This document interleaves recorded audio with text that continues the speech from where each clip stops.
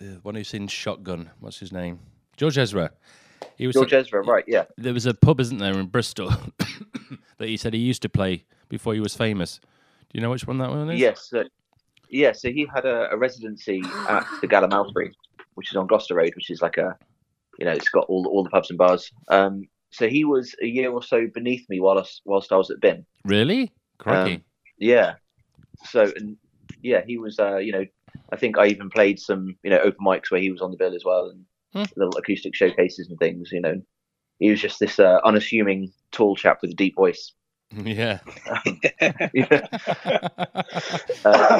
And then, then obviously suddenly, so then by the time he actually got, proper momentum, I'd left the college and was, working around town. And then he got this residency, and then it was all, I don't know, it seemed to snowball for him, which is great.